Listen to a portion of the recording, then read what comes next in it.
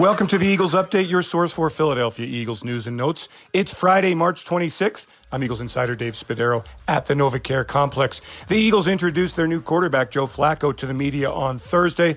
Flacco, born in Audubon, New Jersey, in South Jersey, a fan of the Philadelphia Eagles as a kid.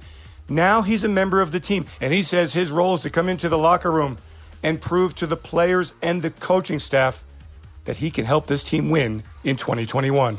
Listen, right now I'm here to play a part in the role of 53-man roster, that wants to win a lot of football games. So obviously I'm a competitor, and listen, I think that all those things and being competitive brings out the best in a room anyway, and brings out the best in a football team. I had a chance to talk to Flacco after his press conference, and I asked him the key to success, having played in the league now 14 seasons.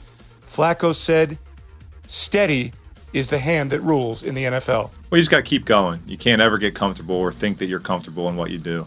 You got to keep working and keep getting better, and just keep your head down. And like I said, keep going. There's going to be a lot of obstacles along the way, and you just got to keep going through them and hope that they teach you something along the way, and that you come out the other end on better because of it.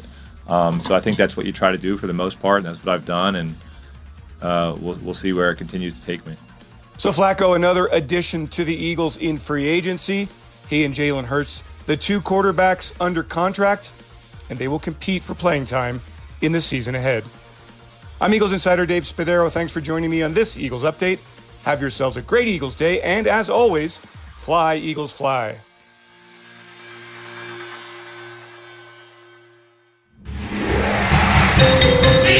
Eagles Entertainment.